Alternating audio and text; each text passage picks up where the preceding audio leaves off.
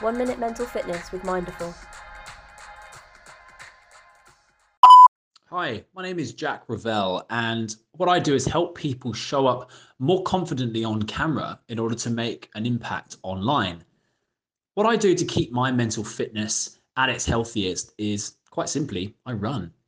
I've just recently run 100 kilometers in a day to raise money and awareness for mental health as a result of the pandemic. And, when I run, I feel at my best, whether it's going for a 5K or 100K, every single time I come back, I'm feeling on top of the world.